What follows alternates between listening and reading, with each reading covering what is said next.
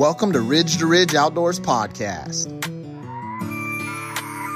Brought to you by Willow Creek Archery. Located in Temecula, California, and serving SoCal for over 32 years as a premier archery shop with a 13-lane indoor range. Brett and his staff will have you 10 ringing in no time and get you confident for the upcoming season. It has everything you need to get you on the podium or filling freezers. Willow Creek has all the major brands and specializes in bow hunting, target shooting, and tuning bows. And Tricer USA for all your lightweight backcountry hunting needs. For the lightest and fastest glassing system on the market, check out the GTP1, trekking poles, and bino adapter. Make sure you use promo code R2R for 15% off at checkout.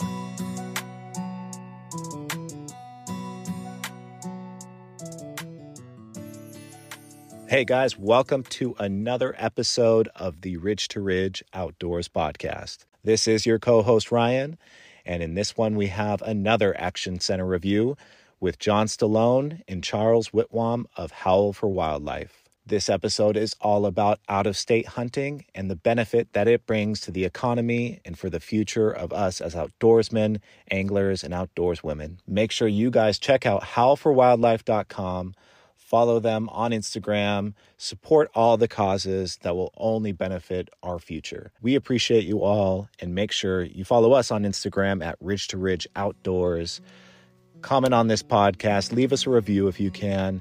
And thanks so much again for tuning in. See you in the next one, guys. Enjoy this episode. Later.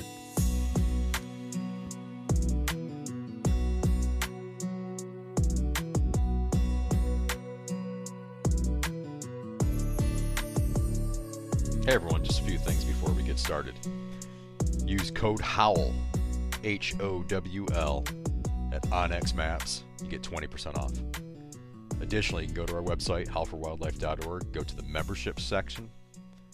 You can get a Howl for Wildlife membership. That's $30 a year. That really helps us. You get benefits for doing that.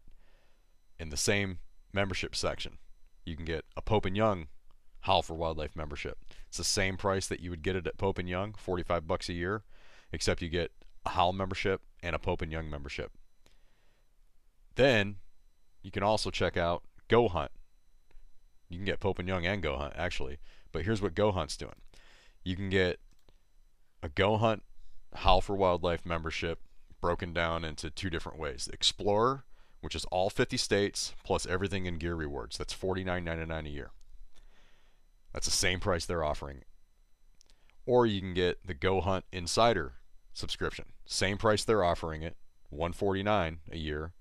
But you get the Howl for Wildlife membership also. With both of those, you get a special code to use at Go Hunt for a discount on everything that they sell. What Insider is, it's maps for all 50 states, plus it's filtering 2.0, draw odds, strategy articles, unit profiles, species breakdowns, and monthly giveaways. If you don't know what all that stuff is, just go to gohunt.com, check it out. It's a super good deal, but for both of these memberships, they're donating basically half of the price that you're paying to buy these back to Howl for Wildlife. Pretty incredible. That's it. Enjoy the episode. All right, what's happening, everybody? Howlcast with Travis Thompson out of Florida, John Stallone, and I am Charles Whitwam. Good morning, everybody. Good morning. Good morning. What's happening? What are we doing? What are we doing today? What do you want to talk about?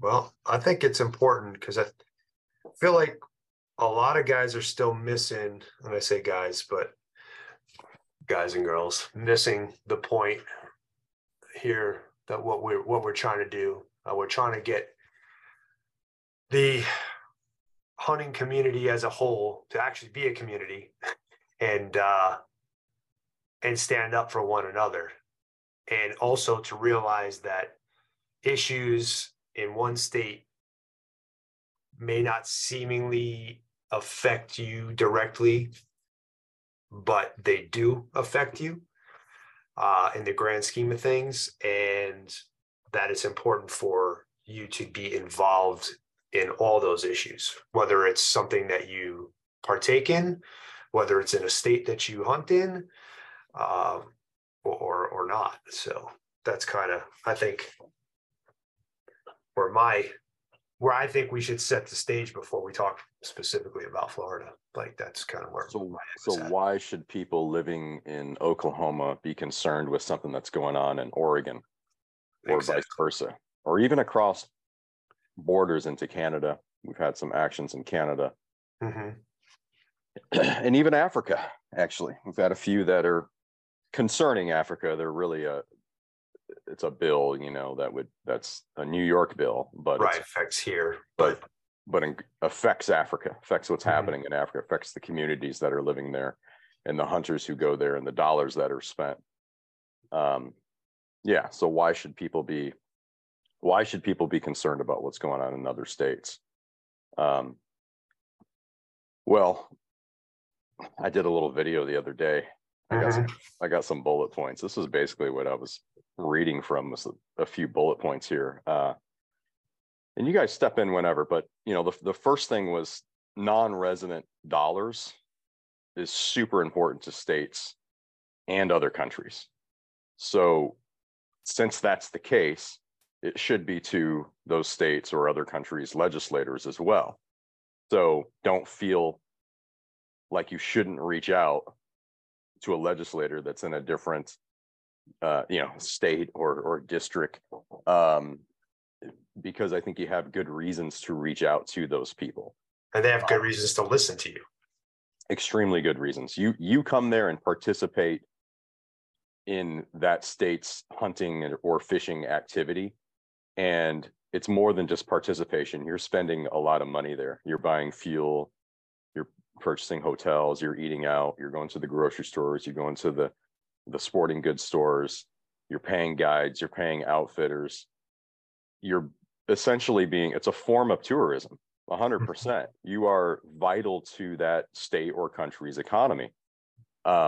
Just the sale, just to put some numbers to it, and you can actually, maybe I'll put this link in the show notes. You can look at each state individually.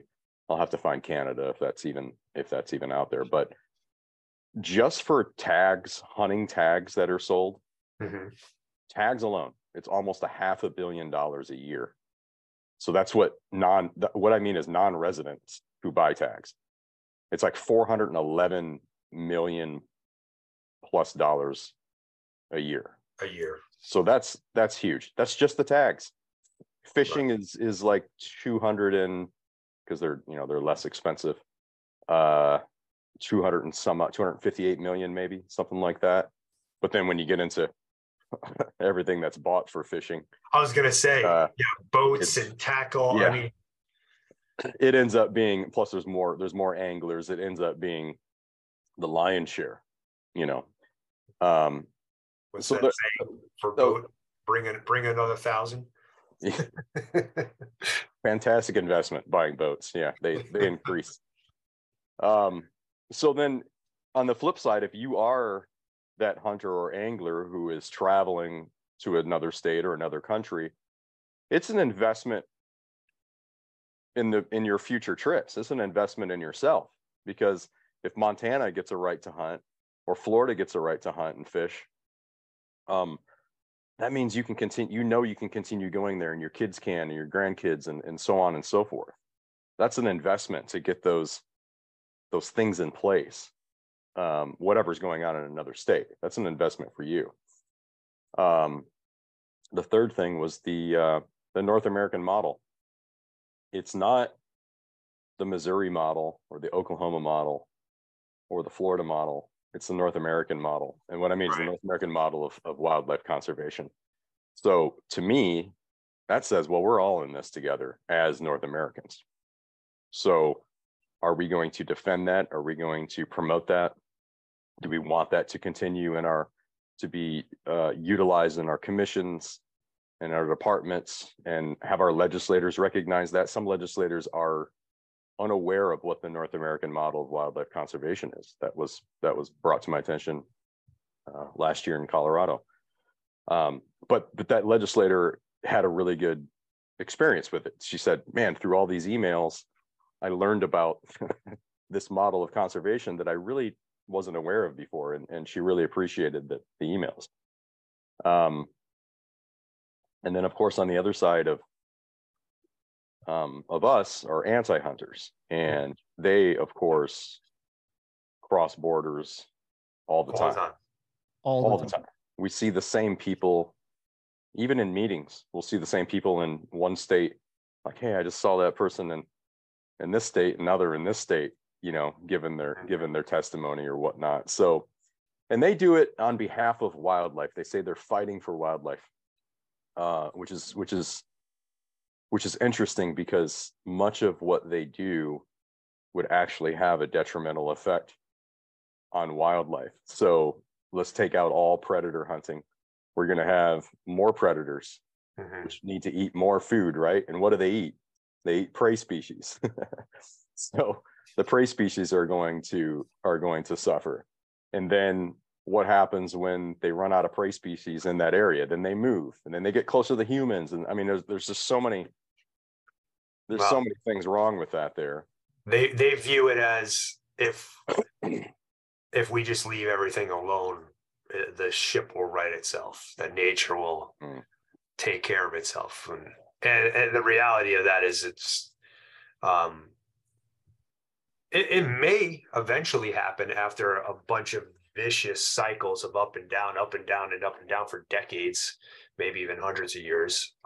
It might level itself out. I don't know. But the fact of the matter is, when we had that kind of balance, when prey and predator can somewhat manage themselves without human interaction, there was only, a couple 100,000 people in the world, and now there's 8 billion people. So, and all the stuff that we build, and all, I've said this a million times, but our fingerprint is on everything. So the reality of that happening is, it's not even, I don't even think it's a question that it could happen, to be honest with you. So. Well, I think it's anti-human. It's anti-human as well. Mm-hmm. It's not recognizing humans as being a part of this world and nature, which is strange. It really is. It's not recognizing that when we use our intellect and our and data and to make things better, that it actually does. And just look at the last 100 years of what's happened when humans were like, yo, we need to stop, all this market killing and wiping out these resources. So we need to bring them back.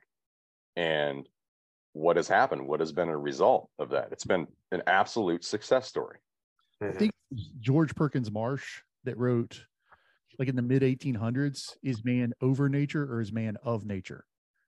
And it's very difficult to disassociate us with nature. And I think that's easy in today's day and age, because we live in urbanized settings so much, but we really are of nature. And I try to wrap my head around that thought a lot. Like, doesn't matter where you go, you are in the wild. It's just been drastically conditioned and changed, which is right.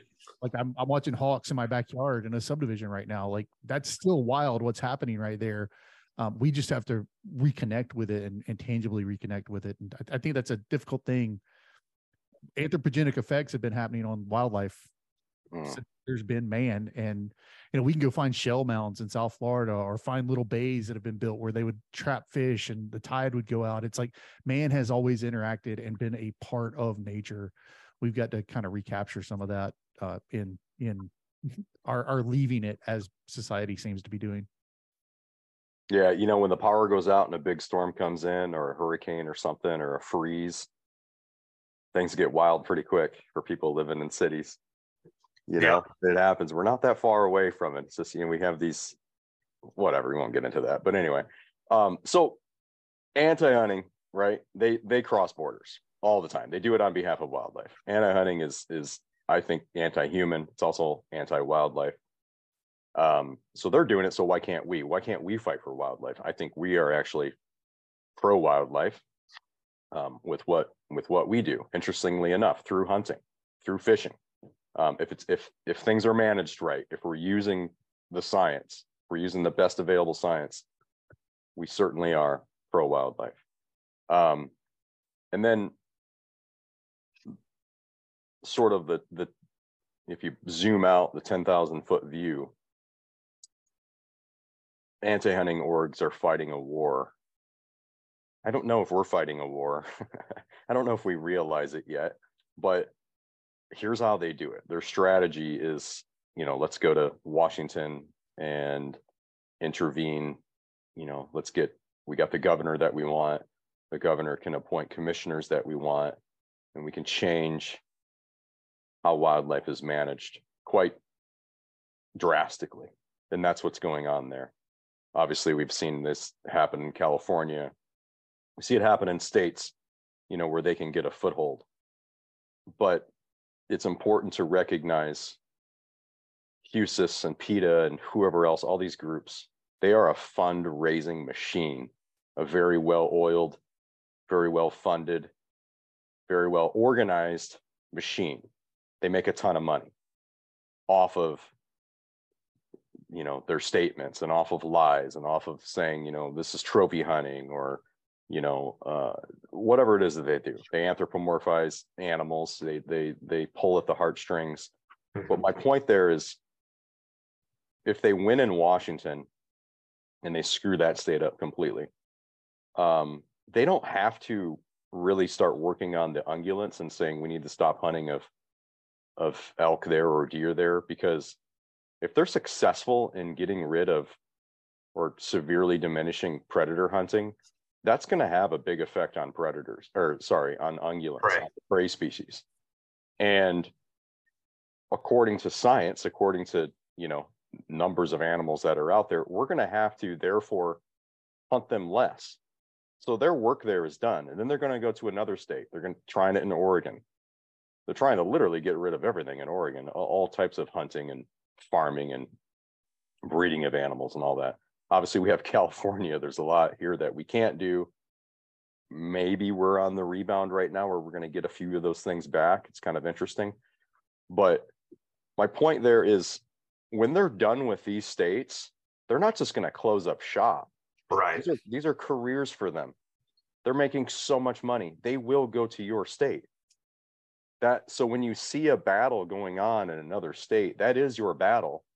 You're just a little bit further away from it right now. But if you get in the fight right now, we are all going to be much, much stronger for that. Right. We need to organize now. So then they can't get through these states and then get to states where you traditionally wouldn't think they would have a chance. They would have a foothold in. But they're very clever. And when we mess up, when hunters mess up, when people do things that are stupid, and even on the legislative level, I think that's kind of what's going on in Utah right now. Utah, is a pretty protected state when it comes to hunting. You start doing some stupid stuff there, I don't know. Here's a chance for the anti-hunters to come in and start pulling at heartstrings. I wouldn't be surprised if we saw mountain lion hunting as a whole come up to be banned completely the opposite of what everybody wanted, of what everybody was trying to do. But the process that they went through of not using science to adjust a mountain lion season or a mountain lion take, that's pretty sketchy. Maybe we can get to that later, but yeah, I mean, those were sort of the 5 reasons. I know there's more, there's a lot more. Those are kind of the 5 reasons. Yeah, I think we should kind of get to those other reasons though, because a lot of those things that you're saying, well, at least not the last 2, but a lot of things that's still like, if I'm that guy that's like, oh, that doesn't affect me, it's easy to kind of write that stuff off. I think one of the main things that you started bringing up, like that if they succeed in Oregon, let's say, now you lose Oregon hunters. Okay. You just lost a large chunk of however many million that was, or hundreds of thousands that was. To the state. You mean like to the state? Yeah. For wildlife management. Yeah. You lose to the state, but you also lose it as a seat at the table. Okay. At the conservation table. Hunters and anglers have always had the largest seat at the table when it comes to stakeholders and talking about wildlife management, how things are done in the United States, part of the North American model that you had elaborated on earlier. if you take those voices away, if you take that funding away, okay, let's say none of those people are, they're not active, but the sheer fact that they buy a license, the sheer fact that they pay into the system, to this user pay system that we have, bolsters our seat at the table. So you start diminishing that, and it makes it easier and easier for the anti-hunting establishment, whatever you want to call it, to chip away at the armor, because the armor is getting weaker and weaker and weaker.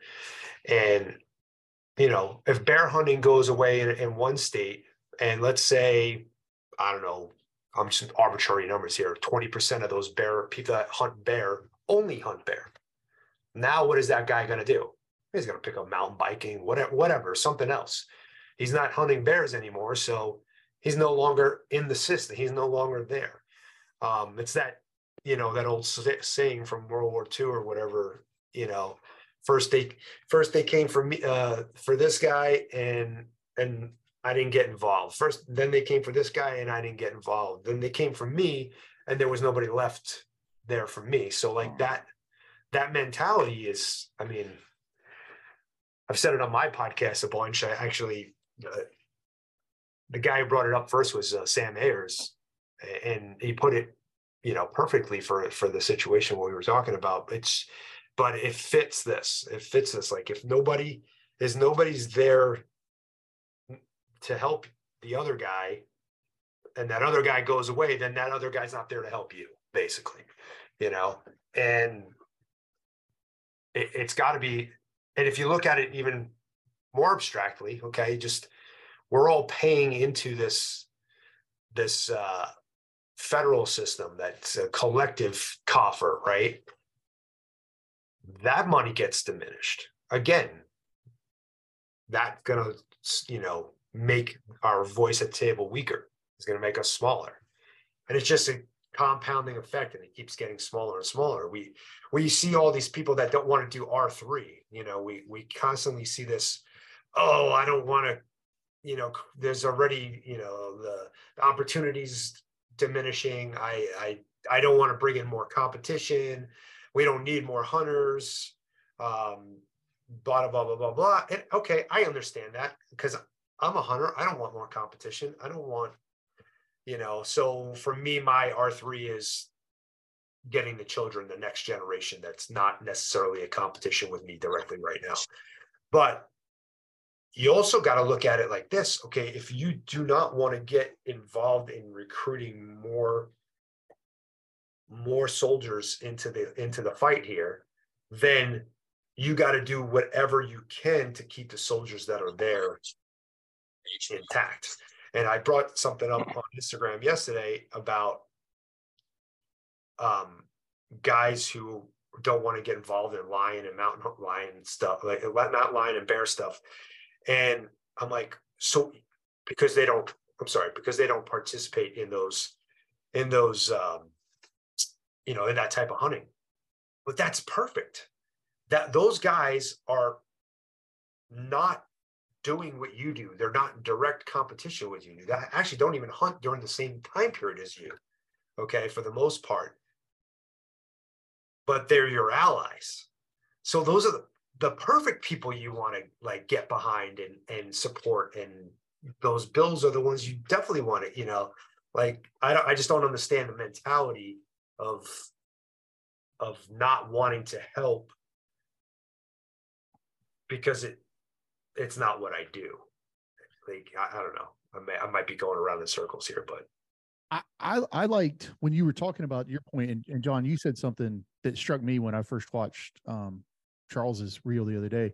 The federal lands argument is like, to me, such a big deal for all of us. Like that, it's all our money, right? Like every time I see anytime talk of restrictions on federal lands, I'm like, wait a second.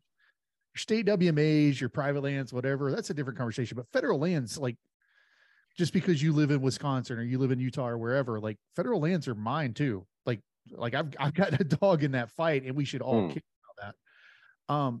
The other thing that kind of resonated with me being a Florida guy when I was watching you guys talk about, why should you care about other states is what I'll classify as a good selfish reason.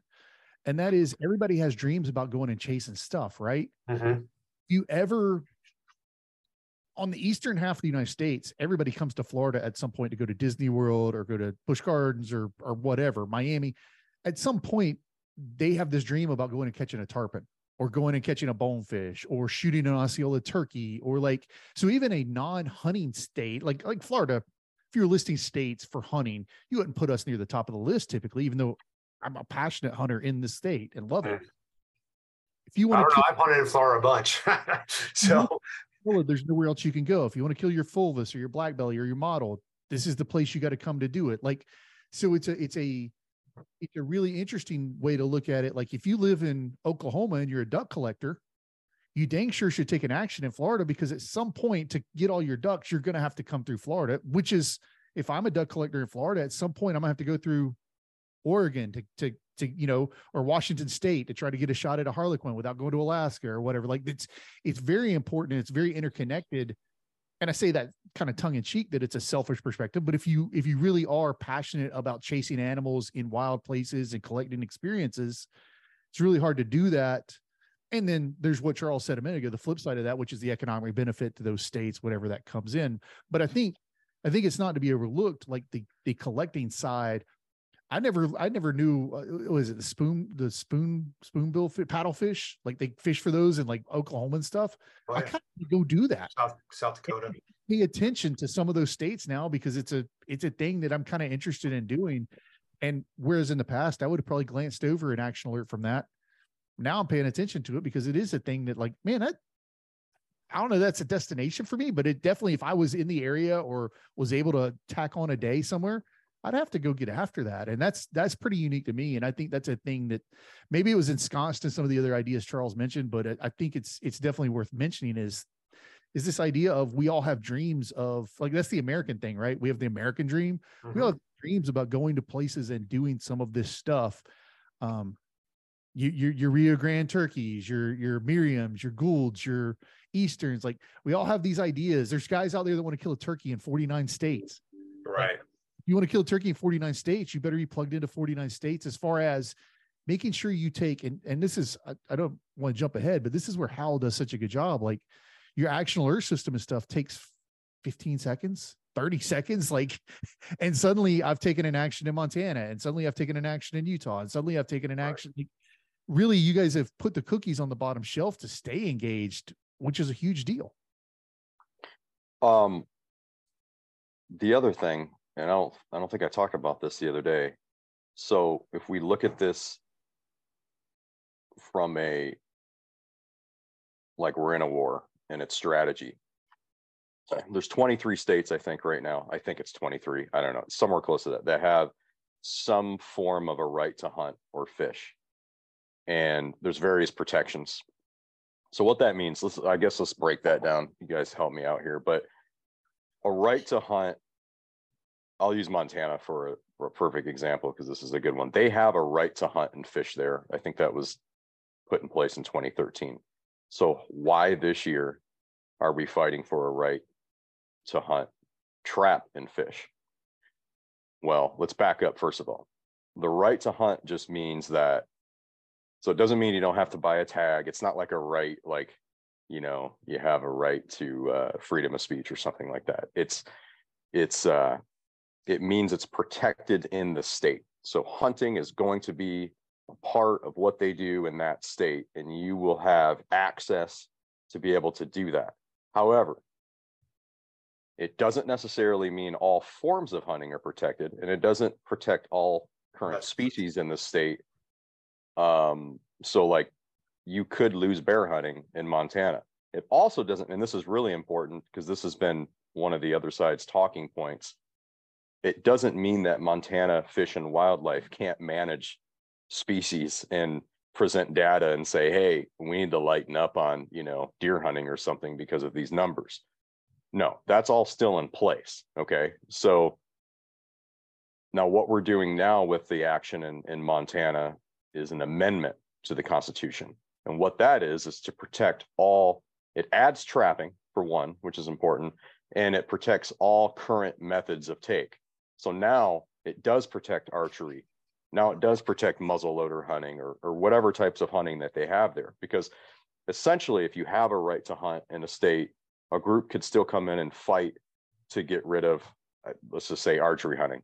But you'd still have a right to hunt because you can rifle hunt or you can whatever else, right? So this is just a further protection of that. But that's a little in the weeds to understand. But back to what I was going to say, the original point, the more states that we have from a strategy point of view, that means we can we know those states can't be attacked from the anti-hunting orgs.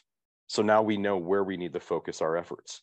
So if Florida gets this, they've just built up a pretty big defense, a pretty big wall around them for protection. It's not protection. It's not 100%, but it's a lot more than what they have right now. So that means we know, it's going to cost, if somebody wants to fight something in Florida and they get it, it's going to cost more resources, more time, more energy. They're probably just going to leave Florida alone and they're going to stick to the states that don't have it. So now we can take another one right off the table. Don't have to worry about Florida now. We don't have to worry about Montana. We don't have to worry about Utah. You know what I mean? All the states that have that. This is so important on our side to build up this foundation. That might be the biggest reason for, if we want to make the anti-hunting orgs irrelevant and strain their fundraising machine, this might be the biggest reason why we should all be involved. Like, look at this as a game of Risk. Look at it, it's like a board game. It's genius for us to be able to do that. Let's do that. Let's build up that foundation. Yeah. Long story short, we should systematically be doing that in every single state. Yeah. And the more states that get it, the easier it will be to get in other states because, well, not necessarily, but in theory, yes. I can't remember if we talked about this. I was on with you guys back when we talked about the Return Act with Andrew Clyde, and we talked about like some of the risk with the Pittman Robertson dollars. I think Mark Oliva was on from National Shooting Sports on that episode too. And I think I said in that episode, I forgive me. So forgive me if you're listening and you remember that and I'm repeating. I don't remember. But I think I said something to the effect. So Florida's Wildlife Agency, FWC, the funding from hunters to that agency is about 2.5% to that budget, which is a shocking number when I tell that to people in the conservation world around the country. You go to Tennessee and I think it's like 85%. You go to Mississippi and it's 90%. You go to Alabama and it's a significant number. If you combine hunting, fishing, and all federal dollars that come back through Pittman Robertson, Dingle Johnson, the WISFR funds, as we call them, Florida's wildlife budget is funded at 15% through all of that money, all in, all the chips on the table. That's not a very big percentage. And what we've seen shift societally down here is that as people move here, they don't engage in these activities. We get 1,000 people a day that move to Florida. So basically we had a city the size of Orlando every year. And it's created a system to share the load in conservation funding, which we've all been supportive of in the past. And, even Mahoney has talked about that and everything else. And when you combine that, you reduce our seat at the table. And I'm not saying we shouldn't be sharing the load funding wise, but when you get rid of that, if you don't have a protection of their right to hunt and fish, the thing that gets used against us in this conversation a lot is social science. And once that starts to creep in and you get a state where a population shifts and they're not participating in consumptive activities, or as I like to call them, contributing activities where they're paying a fee to do it, that social science, political science is a version of social science. It's a field of it that starts to get applied, and you can politicize, well, wait a second, it's not bringing in that much money for hunting. It's not. And then let's slice it even further, right? Like, how much money are we really making off duck stamps in Florida? You only got 14,000 duck hunters here. So what is it? $5 for your state stamp? That's, quick math on the back of a napkin, 70 grand. Like, that's not a significant number in a wildlife agency that's got almost a $500 million budget. Without a right protected and ensconced, we become more and more marginalized in those conversations. And I deal with it every day in a state. I say this all the time. Wildlife management is not partisan, but it is very political depending on where you're at in the country. And we talk about Oregon and Washington a lot. In Florida, it's very politicized in Florida. And that's because the vast majority of people don't hunt. Even the vast majority of people don't fish, although I think they have a much more casual relationship with that and a much more friendly relationship with that. So if you look at it as a funding mechanism, I'm not going to say it's not nothing, but it's not significant in my state. And so this kind of constitutional amendment, like we're talking about here, solidifies our seat at the table and gives us, frankly, it doesn't give us a win, but it definitely gives a degree shift in the conversation. I was asked recently by our Wildlife Commission to meet with Humane Society. I was asked recently by our Wildlife Commission to meet with folks like that. And it's like, dude, I'll say that to our friends that you and I have in the NGO world, in the conservation world. And they're like, wait, seriously? And that's like the most baffling thing they've ever heard of. And that's because social science is driving those conversations, and that the politicization of wildlife management. Without this protection in place and without a funding mechanism in place, we're kind of out on a limb with no net. So this is a pretty serious net that we're trying to put in place with this type of ballot language that I think is significant for other states moving forward. Good question, Travis. So you mentioned the numbers on hunting. How does that look in fishing? Because I know fishing in Florida obviously is ginormous.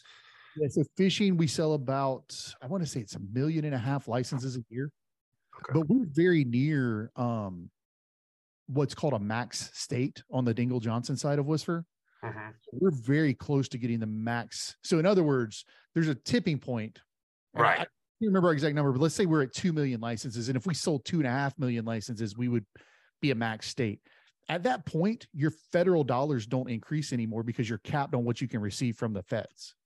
So we're almost maxed out on the fishing side because there's so much fishing that occurs here, which kind of disincentivizes recruiting new fishermen. Right. You think about it, like pragmatically, there's no revenue stream attached to that.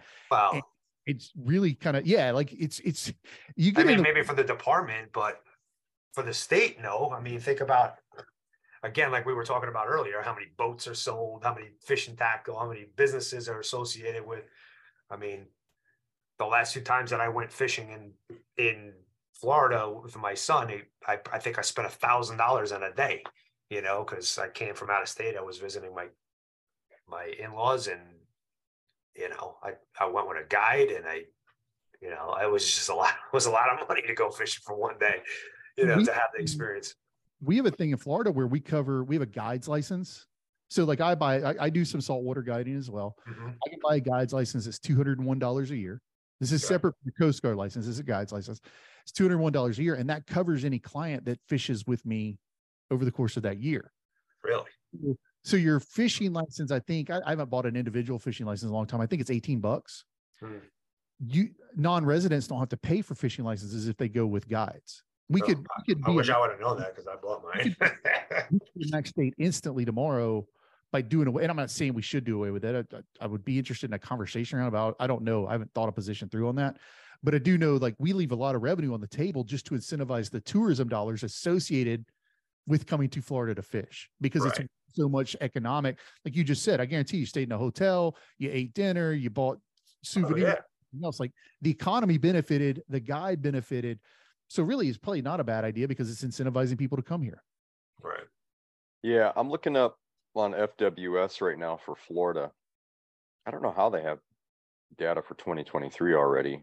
I'm not sure how they're doing that, but it's not much different from 2022. So I'll say it anyway. So paid fishing license holders in total, 1,743,139. It's almost 2 million.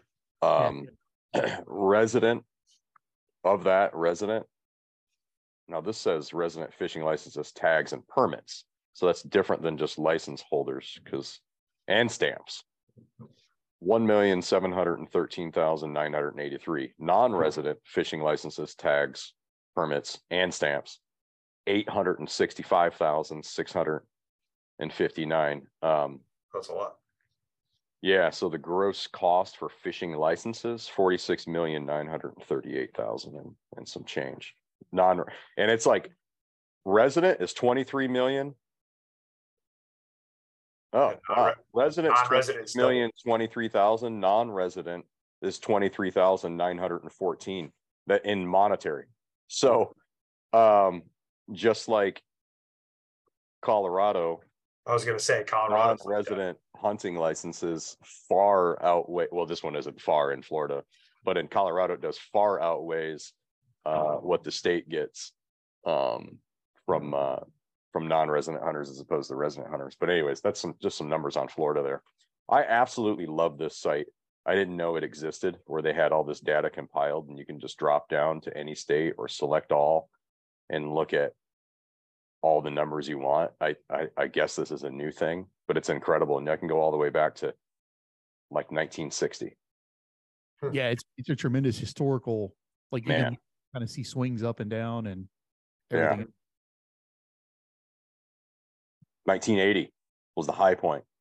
Was it? For amount of hunters. It was almost 17 million. But I guess that can be contested because now we have lifetime licenses and we have free licenses for veterans and different things. So I guess it's kind of hard to, but still. I've really heard know. now it's 15 million to 18 million. That's kind of a big span. So I don't. For hunters. I always go with 16 when people are talking to me. So You err on the low side, but high. right. In anglers, it's I don't know, 50 some million. I mean, back to our point, if we can, we need the anglers, Right. right? We need to be all recognized as sportsmen. And when there's an issue, sportsmen get involved. That would be incredible. I don't know how to get there, but if we really want the numbers, if we really want to outweigh easily the anti-hunting crowd, sportsmen. If sportsmen are one, that's anglers and hunters and even recreational shooters and all that. Man, our job would be pretty easy. Well, I got a good incentive for the anglers.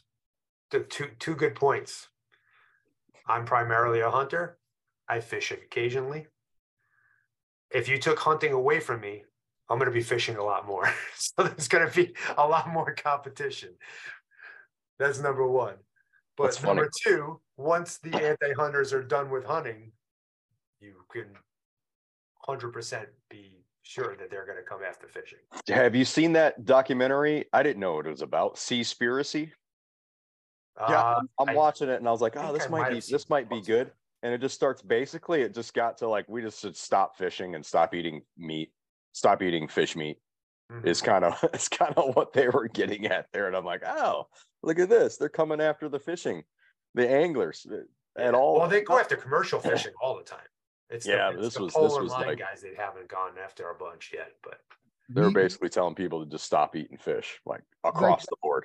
Seen issues in Florida recently, and this is not, it's a separate issue altogether, but we've seen a couple of years ago, there was a viral video going around where a family that was fishing was accosted.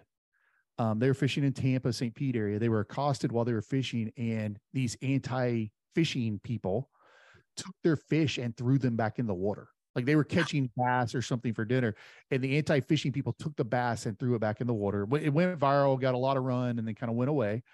But we've also seen the conflict when you put as many people as you have, and Charles, you're California, like you know this already. Like when you put as many people as you do in areas where people are going to interact with wildlife, you start to see these human interactions around wildlife management. And we've got one going currently around a fishing pier that's a state park in Florida where pelicans are getting entangled. And they're getting entangled in fishing lines. And obviously no one wants to see pelicans get hurt. I don't want to see an animal suffer. I'm a hunter, I'm a fisherman, but I don't want to see an animal suffer. But it becomes this very kind of dicey situation, because then the way to prevent that is to restrict fishing.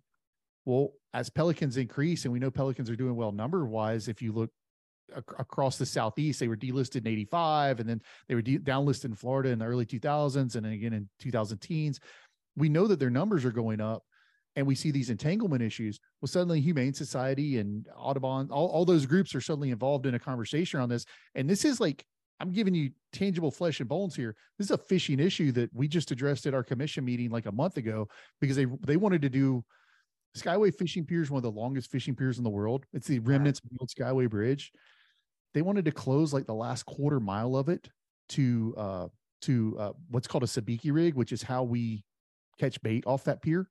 I mean, this is a pier that when you think about it, and I don't know you guys that well, but like for me, I grew up fishing off piers. I didn't have a lot of money, a lot of boats. Like a Friday night for me, staying out of trouble was me and my buddies going to the pier and hanging a lantern off the side and catching snook or catching grouper or catching jacks and trash fish. We were out there having a good time. And so when you start to see regulations placed around some of that stuff, and every stakeholder is viewed as equal in the conversation, and we've got social science decisions being made to drive wildlife management decisions, there's not actual science behind it. It gets really problematic. And I'm just saying that's a fishing issue that's right here on the surface for us.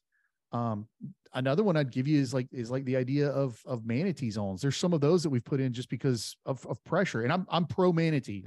People will hear this and say, "Oh my God, he's anti-manatee." That's not at all the case. I'm very pro manatee. I love seeing them. I think they're cool. Tourists love them. Fishing people love them when we see them out there. But you can really get in the weeds pretty quickly. We tend to think, oh, it's easy for them to go after trapping. Oh, it's easy for them to go after bear hunting. Oh, it's easy for them to go after shutting down mountain lions or whatever. I'm here to say, like, in a state where you think everybody's okay with fishing, we see kind of fishing pushback all the time. Fishermen are not immune to this conversation. They're not ignorant of this conversation, and it's coming. And it, as our population grows, as people move, you're going to see it become more and more in more and more places. And so I think it's very much a people need to be aware. It's not just on the hunting side. It's a big fishing too. No, it's huge because, like Charles said, if we can bring them all under the fold here, right? Everybody's working together. Now you just took whatever we said earlier, 15, 16 million, and you just brought it up to 50 million or whatever it is. Well, that's a huge jump, right? If you got 50 million people that are working towards the same goal, and that is protecting the way of life that we all enjoy, it's far more effective. We got to get Bass Pro Shops and these big places to promote us. That's what we got to do to reach everybody, fishermen and people who, every once in a while do it, kind of a thing. I mean, really, that's what we have to do, and message that correctly. The big community. The big difference a little bit, and I don't want to put you guys in a weird situation, but I think about this a lot, is, on fishing, you can have a catch and release side. And there's a subset of the fishing community that kind of views that as almost like a pure form of recreation because they're not having an impact on the fish. But if you look at the mortality rate on that, and I use my dad as an example. My dad is a meat fisherman. If he's going fishing, the reason he's going fishing is so that something can come home and be eaten. And so my dad goes fishing in Tampa Bay, 3 times a year. And if he and my mom go and they catch a keeper redfish a piece, they take 6 redfish out of the system on their 3 times a year, versus the guy that catches 50 redfish a day with an 8% mortality or 6% mortality over the course of a week. That guide has killed, I didn't do the math well in my head, but 15, 18, 20. And if you have 100 guides out there, you're killing 15, 1,800, 2,000. I'm not demonizing anybody in that conversation, just to say the idea behind the sports that we're doing is that there is an impact. That's why we pay a user fee on it. And we do that through the lens of consumptive use. And I think it's very important to always keep that. When you take a kid out fishing, it's innate. We talk about hunting being innate, right? Like I've heard you guys talk about this a billion times, that like in our hearts, there's something human. We've talked with Robbie about it on Blood Origins. There's something human about being a hunter. The same thing exists. You take your kid out fishing and let them pull a fish up. And what's the first thing, if they can talk, what's the first thing they ask you? Can we keep it? Yeah. Like that's what they want to do. They want to catch this thing. You could just tell it's like ingrained in them, in their very human. No one taught them that. You take a 3-year-old out there, he catches a fish. He's like, can we keep it, Dad? It's very human. And I just think that's the thing. It's an important. I got a very good story about that, actually. So I took my son coyote hunting. Well, he's been going coyote hunting with me since he's like 1.5. I used to put him in a backpack, but when he was old enough to have an opinion and talk and everything like that. A matter of fact, it was right when we got back from Argentina, Charles, 3 years ago. I took him coyote hunting, shot a coyote with my bow, and him and I took pictures with it. And I was like, okay, it's March. That fur is starting to get crappy. So I was like, I don't know if we're going to take the pelt. I said, we might just take the skull or whatever. And he was so mad at me. Why are we not taking the meat? Why are we not going to go home and eat it? Da, da, da, da. I want to take it home. And he started crying. So finally, I just cut out the back straps and took it home. And we made coyote that night, which was, but that was just to make him happy, because coyote is definitely not my favorite game meat. But yeah, it was just that very same thing. Can we take it home? We got this for the family. Why are we not taking this home? It was there, 4 years old or whatever. The other thing that's pretty interesting is I don't know many hunters that don't fish when it's not hunting season. I know a lot of fishermen that don't hunt, but there's a natural progression there that we see in a lot of people. And actually, our state, not our state wildlife agency, but there's a nonprofit arm of it. They've actually done a program to begin to recruit hunters from the fishing world. Like it's a natural sort of progression, because you're having an impact on wildlife. You're already a contributing user. Mm-hmm. Why not transition over and give hunting a try? And I think I don't want to beat a dead horse. I just think it's innately part of who we are. I think it's human. It's human. It's very human. So 100%. So let's talk about the actual bill real quick. You want to give us a rundown about that, Travis? And so I'd be remiss if I didn't give a shout out to Representative Lauren Mello, who is just like, she is a rock star for us here in Florida and like champion this. I think Senator Jason Brodeur is running the Senate side, but Lauren has been just like charging hell with a water pistol on this bill. And I got to also recognize International Order of Theodore Roosevelt. Like, they've been instrumental in trying to get this language out there. And then always our longtime friends that you guys know, and everybody, SCI and Congressional Sportsmen's Foundation and Delta Waterfowl and groups like that have been CCA for us in Florida. American Sport Fish Association. They've all been really helpful on trying to get the word out and spread this. But what we're talking about is simply a constitutional amendment. So we're talking about two resolutions, a House joint resolution, a Senate joint resolution. And those resolutions are essentially approving ballot language so that on the 2024 ballot, the citizens of Florida could vote whether or not we have a right to hunt and fish. So right now, the thing we're pushing for is to obviously get it in front of committees in both chambers of the House, make it as smooth sailing as possible. And I'll tell you, I was looking at your metrics on just a Howl alert. I think we had over 500 people do it the first day, roughly 500 people do it the first day. And the way you guys have set it up, it's alerting 20 legislators. And I've had legislators text me, and I had one jokingly text me and said, okay, you can call off the dogs now. And he was tongue in cheek because he knows he's on our side. He wants to get this done. I had another tell me, she said, I think I've gotten 7,000 of those emails. And, but the legislators, like, pressure like this works. Pressure like this makes it an issue that's in front of them that obviously people care enough about it. And hate to say squeaky wheel gets the grease. Like, that sounds like fortune cookie politics, but it's kind of true. So in this case, we're really trying to get this thing pushed through the House and the Senate, that we can then focus on a statewide campaign to get it approved get it passed on the ballot by getting people out to vote. And we're gonna count again on all those partners I mentioned, on you guys, like to really help us get this home, because it's so significant. It's so important. Not to go back and rehash, but when you look at our funding and the way that works, and you look at where we're at in the state and the growth of our state, man, this is a big deal. Florida, we talk about conservation all the time.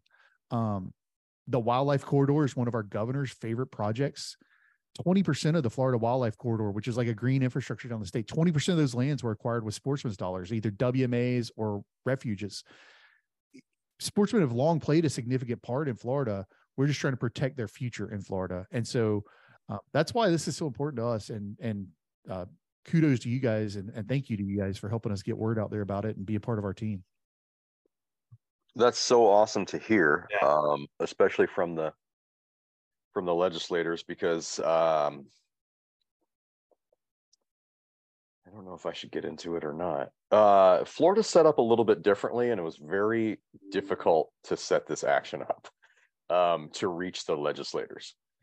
And I was sort of like, man, I don't know if I want to go live yet because I don't know if it's going to work. Like, I don't know what kind of replies we're going to get or whatever, but it's working. And I'm seriously so happy to hear that. So yeah, we set it. So when you take action, you reach, I think there's 158.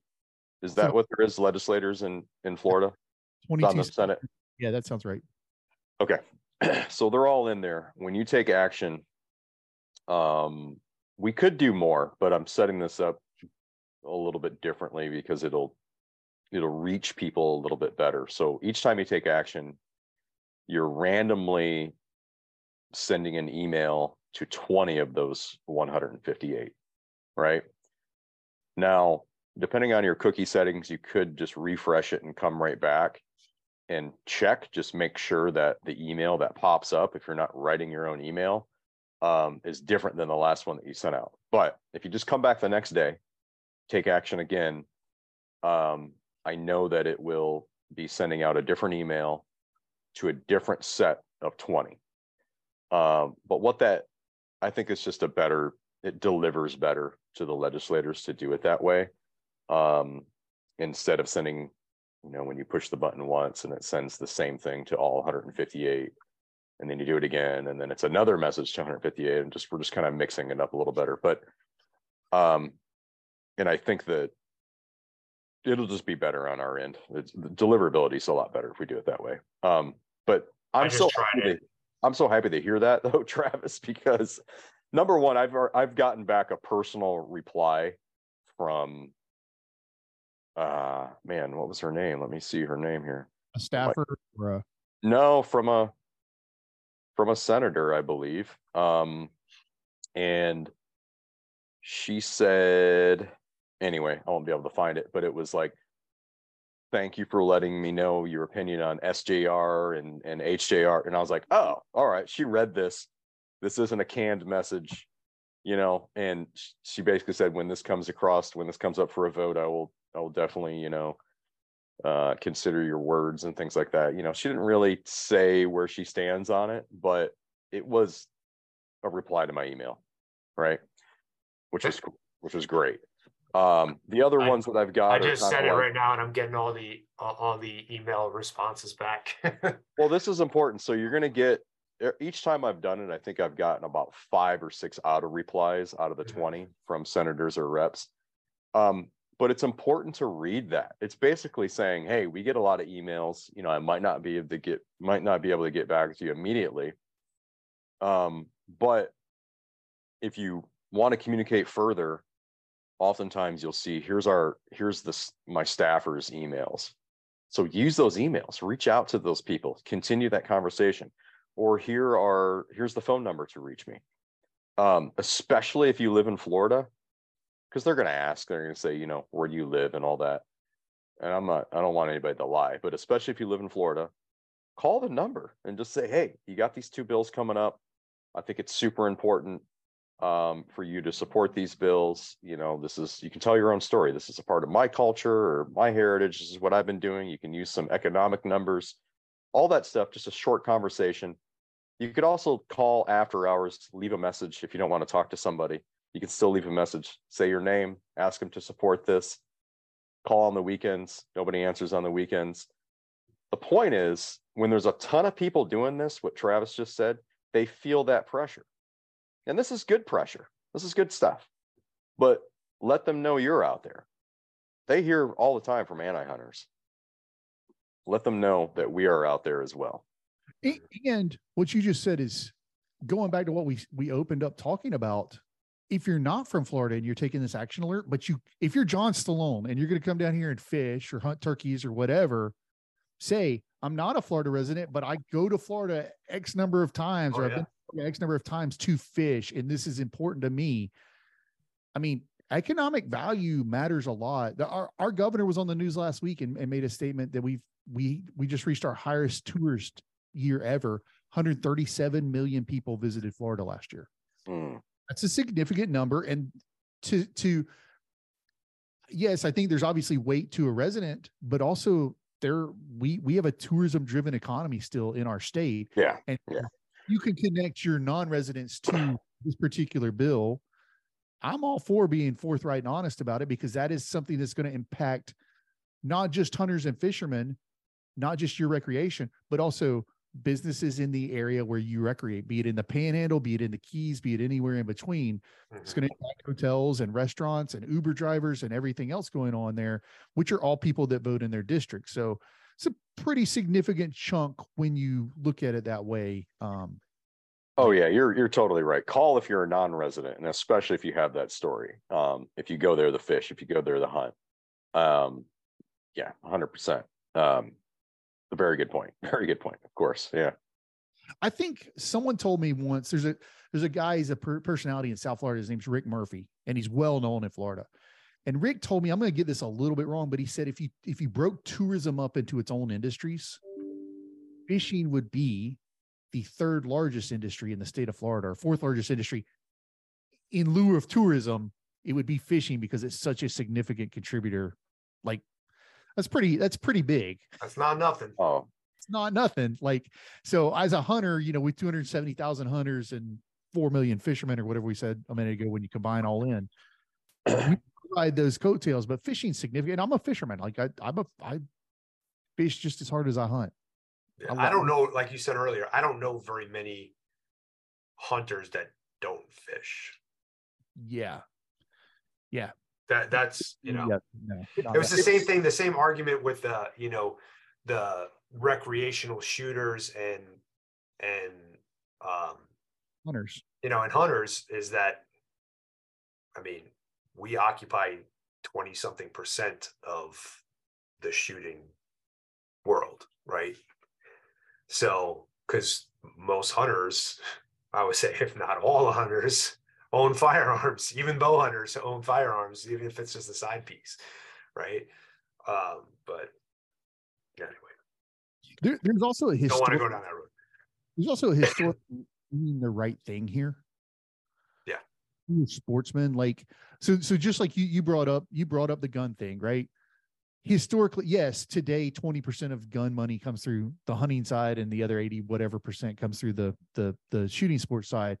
But if you go back 20 years, if you go back 40 years, if you go back 60 years to the inception of Pittman Robertson, the vast majority of the monies came on the hunter side. And we can't just say, oh, well, that's flipped now, so we're going to be dismissive of hunters in that realm. I think the same is very true, and I feel it very heavily as a Florida guy, because historically we carried a lot of weight for land funding, for conservation funding, for agency funding. Yes, that's not the same if you look at the snapshot of the lens today or over the last 8 years or whatever. However, if you looked historically at the water we've carried, and you looked at it over modern day dollars, still far and away the biggest contributor to conservation in the state. So what we're asking for now is, hey, have our backs, because we have done so much for this state historically. Have our backs moving forward. Like, that is the right thing to do. If you debate that, man, I don't want to be in business with you. Like, that's kind of like not dealing in good faith. Like, I just that's not cool to me. So I just think it's almost a no-brainer. Like, I don't know how you could be opposed to that. Yeah. there's some people who look at this and they're like, hunting is a privilege. It's not a right, but they're looking at it from the wrong. I've even seen a few, I think, hunters kind of come at it like this with this Montana thing. It doesn't mean you can just go out and hunt whenever you want. Like, this is my right, out of season, and kill whatever the heck you want. That's not what is being said. I mean, owning a Second Amendment's a right, but you can lose it, right? You can abuse it and you can lose that. But don't look at this way. If you're like, oh, this is my right, and so that means I don't have to pay a tax on it, right? And that means I don't. No, it's just securing the ability and the avenue to hunt and fish in that state that can't be taken away. to various degrees, which we talked about earlier. You know, we can improve on that, but this is definitely a good start. It's a huge start. Thank you guys so much for all your help with it. Yeah, for sure. So because of that, we have so we've actually sent out 10,700 emails now, because when you do take action, it reaches 20. You know, and I sent it out Monday. It's funny. Some days are just better than others. I sent it out Monday morning, and like it didn't deliver as good as if I send it out like on a Thursday. So funny how freaking analytics work. So anyway, we'll keep doing it. This will end up being more, but I encourage everybody to share that action with all the groups, all your pages, your individual pages. Just get people to get involved. It honestly shouldn't say Florida. I should just hide it.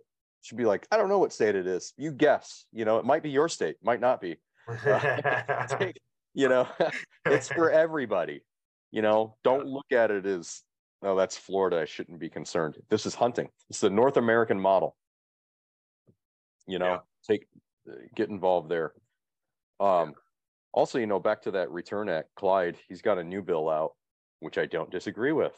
And it's about taking away, I think, the NFT tax. That's the way to go. Yeah, let's do that.